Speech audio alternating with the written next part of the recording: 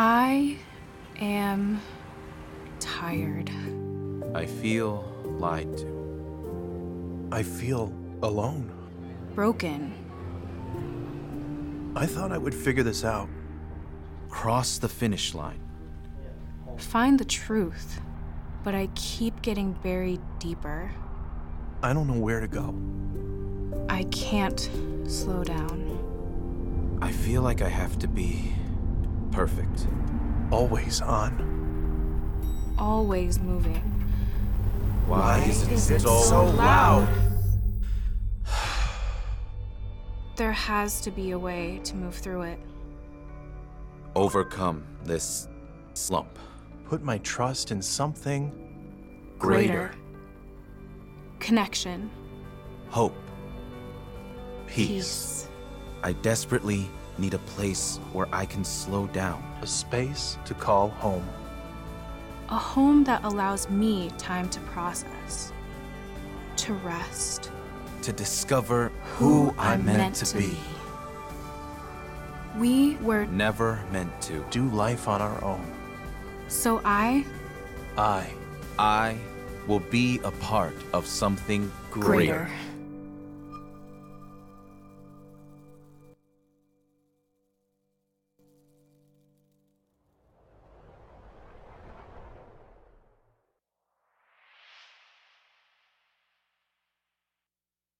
Hello, community, and Happy New Year. You know, as we look back on 2022, our church, by God's grace, is experiencing real momentum. All four of our expressions, community locations, community microchurches, community freedom, and community online are all growing. And we're also experiencing momentum in our generosity. So a big thank you to each of you for that. And all of this points to a very exciting 2023 of helping more people find their way back to God. So as we start 2023, many of us are looking for ways to, improve our lives. So here's what I want you to do. If you're joining us via community online, leave in the chat one way that you'd like to improve in 2023. Go ahead and do that right now. Leave in the chat one way you'd like to improve in 2023. And if you're joining us at one of our community locations in Chicagoland or Community Freedom or community microchurches, what I want you to do is turn to someone near you and share just one way that you'd like to improve in 2023. All right? One way you'd like to improve in 2023. And if you don't know, just say, I don't know yet. All right? Do that right now.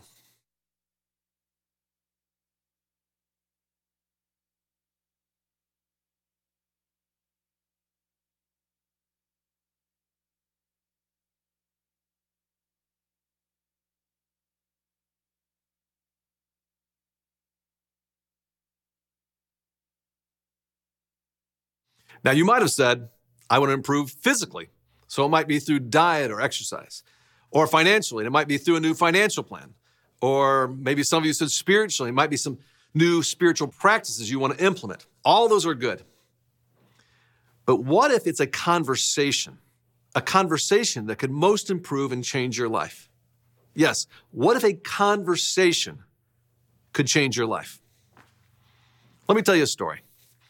The year was 1983, 40 years ago, and a legendary business conversation took place.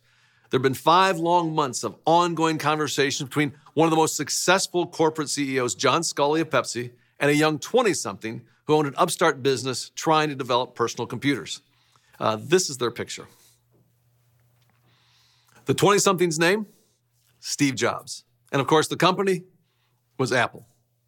Well, as the story goes, John and Steve met and walked and talked as John tried to get his head around why a personal computer company would ever lure him away from the success and influence that he experienced at Pepsi. Well, at the end of 5 months' worth of conversations, John Sculley finally made up his mind, and he and Steve were wrapping up the final conversation. And John said, Steve, I've thought about it a lot, and I'm not leaving Pepsi. I'm not coming to Apple. It was at this point that Steve Jobs just shook his head. And then he got very close to John Sculley. In fact, uncomfortably close. And he slowly said, do you want to sell sugar water for the rest of your life? Or do you want to come with me and change the world? The next month, Sculley resigned from Pepsi and became Apple's new CEO And for the next 10 years, he took Apple from $500 million in annual revenue to over $8 billion. In many ways, forever changed the world. See, conversations change lives. Conversations change all of our lives. And for you, it might have been a conversation that resulted in a lifetime friendship. But that conversation changed your life. It might have been a conversation where you knew for sure that you were in love. That conversation changed your life. Maybe it was a conversation where you decided to have a kid or adopt a child. I mean, that's another life-changing conversation. Or maybe it was a conversation like Scully and Jobs, but less zeros were involved. And you took a new job, started a new career, or stepped out and started a business. And your life has never been the same. Or maybe it was a conversation where Jesus became real to you for the very first time. And you know, that was a life-changing conversation. I know for myself how a single conversation can change a life. I remember a conversation in Aurelio's Pizza in Homewood, down in the south suburbs. It was over 30 years ago. I think it was the second time Sue and I had been out together and the first date with just the two of us. As we ate pizza and we talked over the next couple hours, I remember thinking two things. One, I remember thinking like, wow, this girl is awesome. And then second, I remember thinking, I think I have a chance.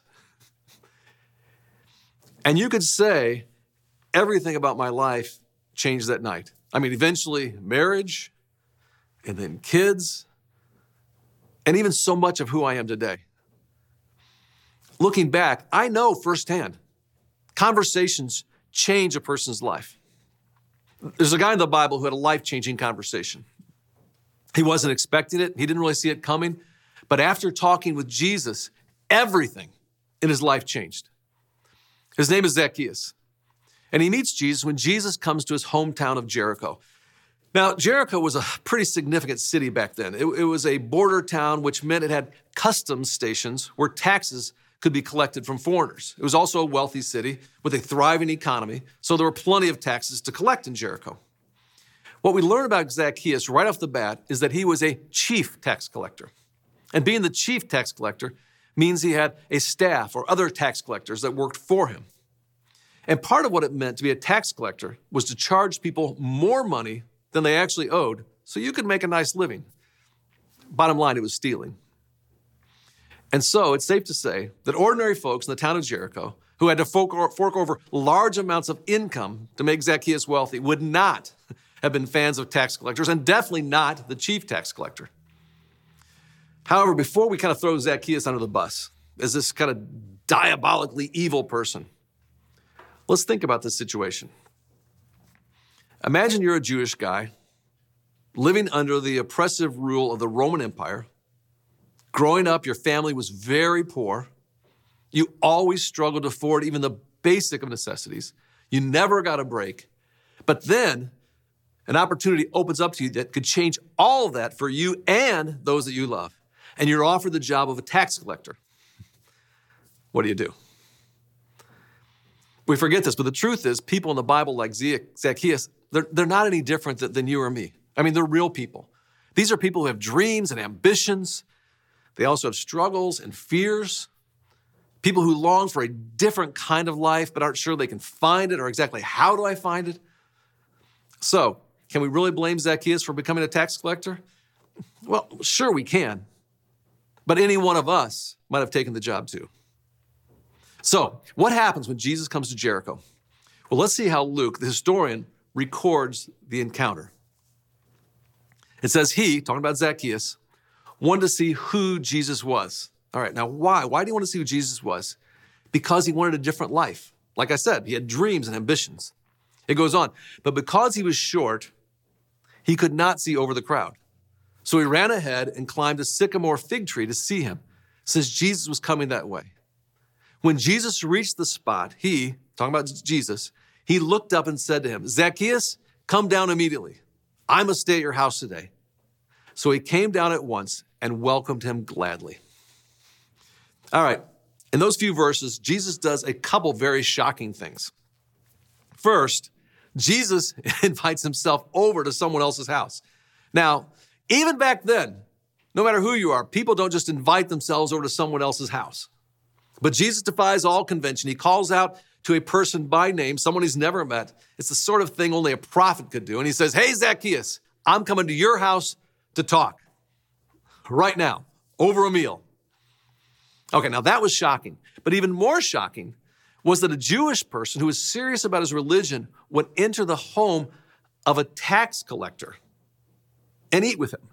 I mean, that was unthinkable. Now, no doubt the people of Jericho were definitely talking about Jesus and Zacchaeus. Now, we don't really know everything that happened when Jesus went inside Zacchaeus' house.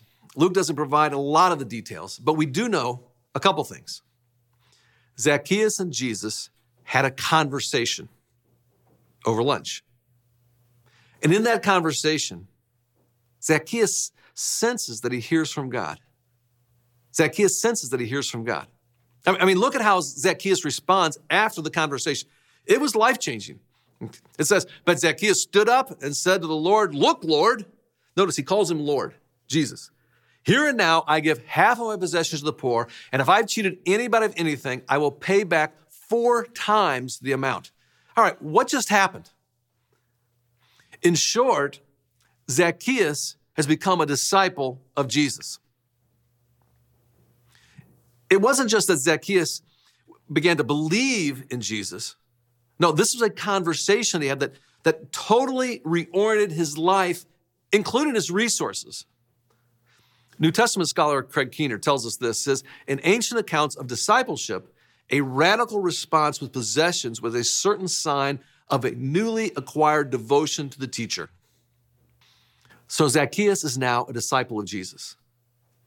And I want you to hold on to that story about Zacchaeus and that life-changing conversation with Jesus. Because what I want to do is I want to apply this, okay, to you and to me. What I want to do today is give you some new language for what we see happening in Zacchaeus' life. Zacchaeus is moving from what we're calling a you life to a you plus life. All right, from a you life to a you plus life. This is a categorically different way of living life. So let's talk about the difference between you and then you plus life. Keep thinking about Zacchaeus. Okay, what do I mean when I say a you life? Well, the you life is a life centered just on you. It's often driven by the desires that you have, the ways you think, and what you want.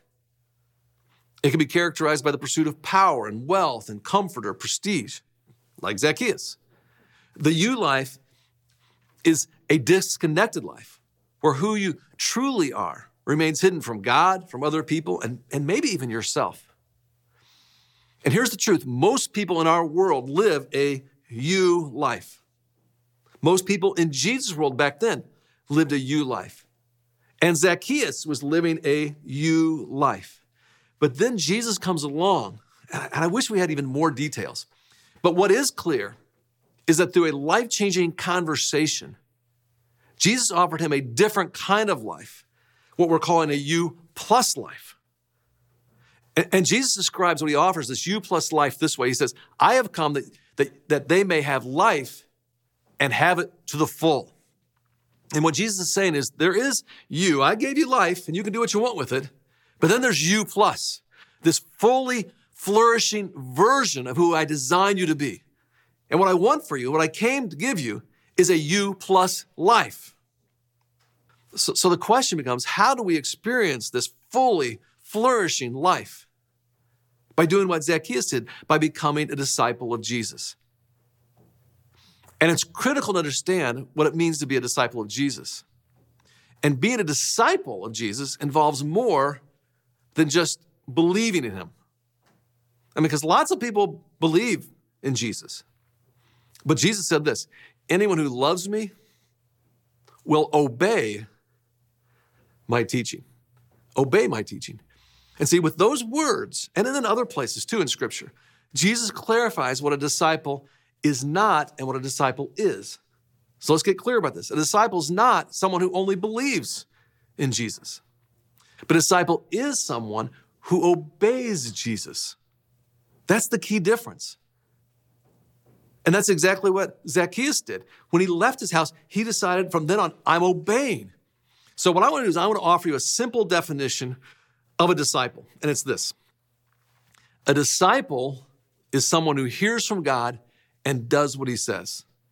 I mean, download that, hold on to that, take a picture of that, memorize that. A disciple is someone who hears from God and does what he says. And that's the choice Zacchaeus made. The U plus life, to be a disciple. And that's what changed Zacchaeus' life. He actually heard from God, but he didn't just hear, he went ahead and did what God said. He gave half everything he had to the poor and gave back 4 times what he stole. The actions he took after his conversation with Jesus demonstrates that he had become a disciple. And here's the thing, obedience is key to living the life of a disciple. And that's where so many of us, including myself oftentimes, we're missing it. It's about obedience, obeying. Obedience is the key to experiencing the fully flourishing life, this U plus life. I love this explanation from G.K. Chesterton. He said this, the problem with Christianity is not that it's been tried and found wanting, but that it's been found difficult and left untried. You see, when the New Testament writers talk about putting your faith in Jesus, they use a Greek word, pistis, okay? A Greek word, pistis, and that we often translate faith. But sometimes when we think of faith, we think of merely just believing or just intellectual assent or acknowledgement. And we might even say, I have faith that God exists, or I have faith that Jesus died and rose again. But that is only a part of what it means. Actually, this word pistis has a much broader range of meaning. Faith has a broader range of meaning than just acknowledgement. It also means like confidence and fidelity and faithfulness and commitment and pledged loyalty. And if you put it all together, the best captured, the best word to capture all of this is really allegiance. Saying yes to Jesus means giving him your allegiance. See, it's more than just believing. Your allegiance, it means your loyalty, it means obeying. And this allegiance, this obedience as a disciple, go back and read your Bible. We not only see that in Zacchaeus, but you see it in Peter, John, Mary Magdalene, the woman at the well, the Apostle Paul, and so many others. And it's fascinating when you begin to look at it with this lens, each of them had a conversation with Jesus. And as a result, they devoted their lives to obeying him, living the way he taught them to live. Now let's fast forward to today. That's the same opportunity open to you and me, to each of us today. It's the opportunity for us to leave behind what's not working for us, this you life, and instead live the you plus life as a disciple of Jesus. And here's the truth. This life of discipleship, it's really quite simple. Not easy, okay? Definitely not easy, but it is simple. Because again, what's a disciple? I really want you to get this. A disciple is someone who hears from God, and don't forget the second part of this, and then does what he says. Who hears from God and does what he says. So, for example, in the middle of a relational conflict, a disciple asks, what is God saying to me about this relationship? And then does what God says. When confronted with a need in the world, locally or globally, a disciple asks, what is God asking me to do or to give in this situation? And then does what God says. At every point along their spiritual journey, the disciple is constantly asking, what is God saying is my next step? And then does what God says. But recognize this, and this is a quick disclaimer. It's not just about trying harder, because what covers all of this is God's grace. God already loves you no matter what. Okay, that's a done deal. And because he loves you so much, he wants to give you the best possible life, this you plus life. Dallas Willard, a philosopher, explains it this way and says, Jesus came among us to show and teach the life for which we were made. That's what we're calling the you plus life. And today here at Community, we're beginning not just a series that can lead us into this you plus life, we're beginning a whole new era, centered on having conversations to help one another live this you plus life as disciples of Jesus. And what I want to do is I want to invite every one of you to join us in two different conversations that are coming up here where you can hear from God. Here's the first one. The first one is from January 9th through January 29th. Okay, so it starts tomorrow. We are dedicating 21 days to prayer and fasting. All right, very simply, why are we doing this? Why 21 days of prayer and fasting? This has become an annual deal for us. So we can have intentional conversations with God. See, we believe God wants to speak to every one of us. And as disciples, we want to create space to hear from God, right? So then we can do what he says. So we're going to do that for 21 days. And we would love to have every one of you join us. Now, maybe you're thinking, I don't know how to hear from God. It sounds good. Well, let me offer you this. The community daily content will help you with this during those 21 days. And you just go to communitychristian.info. Go to communitychristian.info and sign up. And I'm telling you, I use this. It'll be a big help in every day hearing from God, particularly during these 21 days of prayer and fasting. And just so you know, as for me, I'm going to be doing an intermittent fasting from food for those 3 weeks. And every time I think about eating, I'm going to ask God, just speak to me so that I can know what you want me to do. Okay, that's the first thing. Now, secondly, is what we're calling U plus conversations. Zacchaeus' U plus life started with a conversation. And we believe a conversation can get you and me started living this U plus life.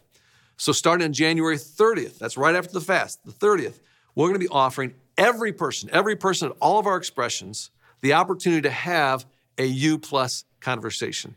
And a U plus conversation is designed to connect you with someone in the church who will help you discern what you're hearing from God so then you can do what he says and take those next steps. As a result of that U plus conversation, what you'll do, you'll put together a U plus plan, your personal plan for taking next steps as a disciple of Jesus in this coming year. Now, you're going to hear a lot more about this opportunity in the weeks ahead. But for now, if you're interested, go to U plus. We just spelled it out there, uplus.info, uplus.info if you want to learn more. These U plus conversations are going to be very important. And these 21 days of prayer and fasting at the beginning of each year are so important to the life of our church. And I just can't urge you strongly enough, okay? Join us in these. In fact, what I want to do is I want to hand it off to a teaching pastor at your location so they can share even more.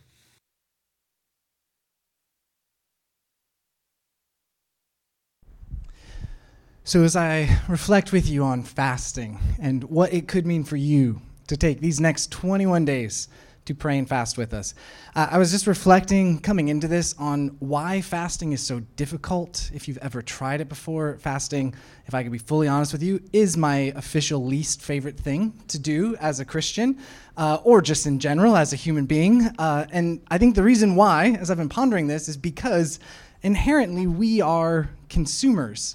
And we're not just consumers economically, although, of course, this time of the year after Christmas, I found myself buying a lot of things I wouldn't normally buy. I found myself buying toys for my children that I thought might make them happier. I found myself buying clothes for myself that I thought might make me happier. And then, of course, buying presents for other people that hopefully could make them somewhat happier too.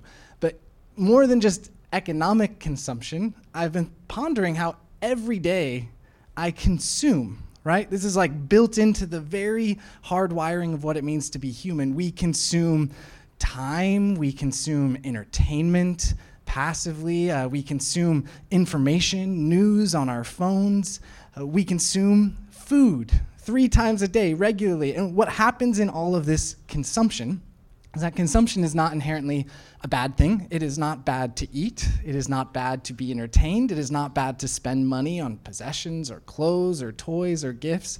But as we consume, there's this reward we get every time our brain consumes something. It's called dopamine. And the more dopamine we get, the more we kind of begin to think maybe if we could just consume more of whatever that thing was we just consumed, then finally I could feel sort of full or satisfied or content. I don't know if you've ever done this, but I notice every year when I have a vacation, so I had a few days off right after Christmas with my family. It was wonderful. We were up in Michigan. We were relaxed. We were having a great time. Every time I go on vacation, the second to last day, my brain starts thinking, you know what would be really nice?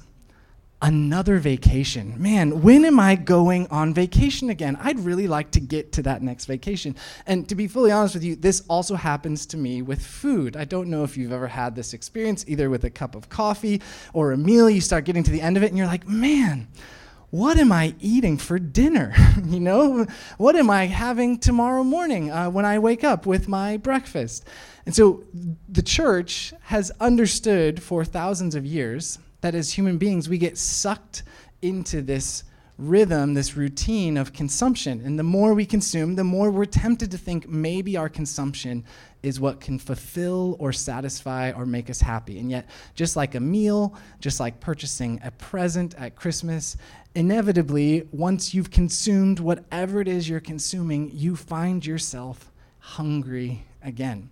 So fasting is resisting the pull of consumption. Fasting is choosing something intentional in your life that you're used to consuming, and it can especially be helpful if you choose something that you like to consume, something that kind of gives you that nice little sense of comfort or relief whenever you consume it. And fasting simply says, I'm going to resist this consumption because of my faith that God can satisfy whatever need or longing I was using that consumption to distract myself from. So for many, food is a wonderful thing to fast because we all need food. We all love food. Food is such a wonderful gift in our day. So one way that you could join us over these 21 days of fasting is to do, as Dave said, an intermittent fast. I've heard a number of people who are going to every day be intermittent fasting. Or if you would like to join me, I'm going to take Wednesdays as my day of fasting. I'm going to stop eating Tuesday night. I tend to do a 24-hour fast, so that means I normally eat dinner still with my family on Wednesday night. But for those 24 hours, that breakfast and lunch especially, it's a wonderful time where the resistance draws my attention to the fact that I love to consume, that consuming comforts me, that food is a way for me to sort of ease whatever anxieties or fears or nervousness I'm feeling in a day. And during that breakfast and lunch, I tend to find it's helpful to go for a walk, to do something physical, and then also to engage in prayer. That's one powerful way to do it. The other way to fast, if food feels a little intimidating for you, is to choose something else in your life. I've heard people who have wonderful fasts from social media. Some of us have great fasts from just entertainment. It could be Netflix, it could be YouTube, it could be an app on your phone, a news app, whatever it is that you find yourself consuming regularly. And for these next 21 days, it can be as simple as deleting an app, or turning off your TV, removing your phone. Now, mine, for me, is actually this 21 days going to be alcohol. And this is not because alcohol is bad or inherently evil, but I have found ever since the pandemic, especially, there was a rhythm in which alcohol becomes a great way to unwind. I moved from enjoying drinks with friends to having a drink at night after dinner, and I have found particularly that come January, it's a wonderful time, as a lot of people in our culture do, to just check this consumption in my life, to just take a simple window to say, I'm going to resist that thing that I like to consume, to create a little bit of space and to notice instead what's going on, to be extra attentive and sober at night, to be extra attentive and sober when I'm spending time with friends.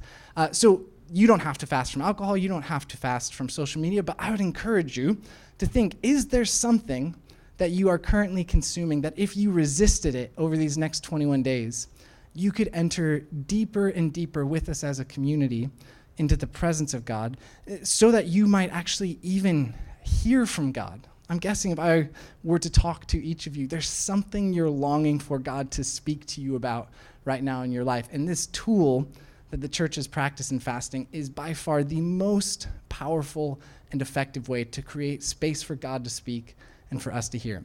So I know me just talking about fasting is great. The challenge is for you to actually choose something to fast and sort of just make it real time.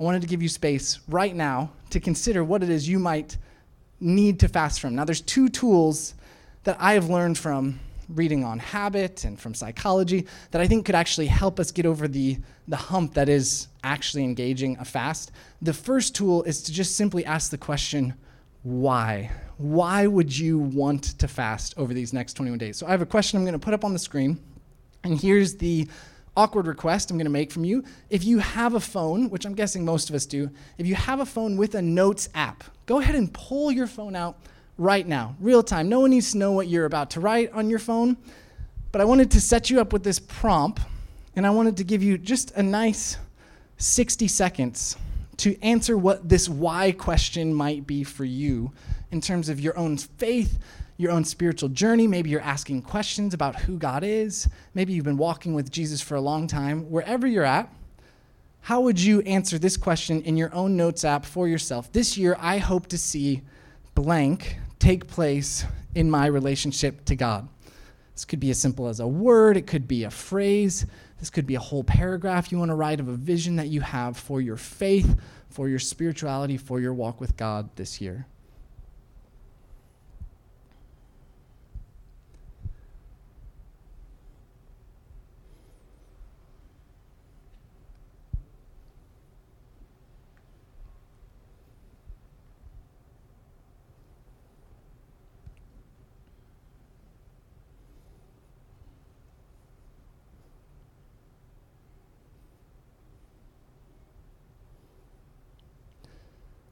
So psychologists tell us that if we have a why, we're far more likely to actually follow through. In fact, isn't it wonderful that the why kind of protects this from becoming just a ritual or a religious obligation? The why is the vision of why you would ever restrict something that you so normally consume. Here's the next question, though. Very simply, for the next 21 days, I therefore plan to fast from or to restrain blank in my life. And this is a great way for you to write out what could a helpful plan be. If it is social media, should you delete an app from your phone for the next 21 days? If it's restricting television at night, what are you going to place in its stead? If it's food, is there a day or a plan for how you plan to fast? If it's alcohol or some other substance, is there something that you're going to replace it with? I know for me, we literally went and bought tea the other day so I could make a cup of tea at night. What is your plan for the next 21 days that you feel God might be speaking to you about?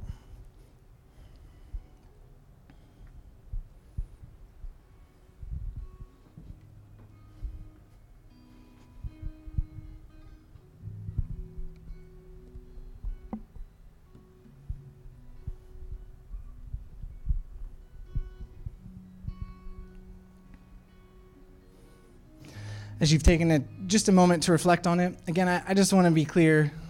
There's no obligation. There isn't pressure. No one's checking in on you. But I really do pray for us as a community. I think this can be an incredible chance for us to examine our own consumptions and especially to create space for us together to start hearing from God.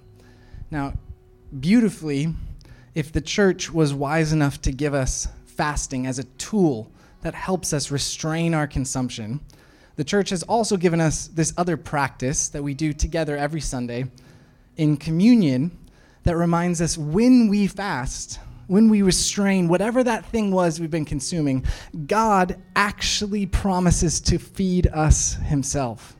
This is Jesus saying in the wilderness, man does not live on bread alone, but on every word that comes from the mouth of God.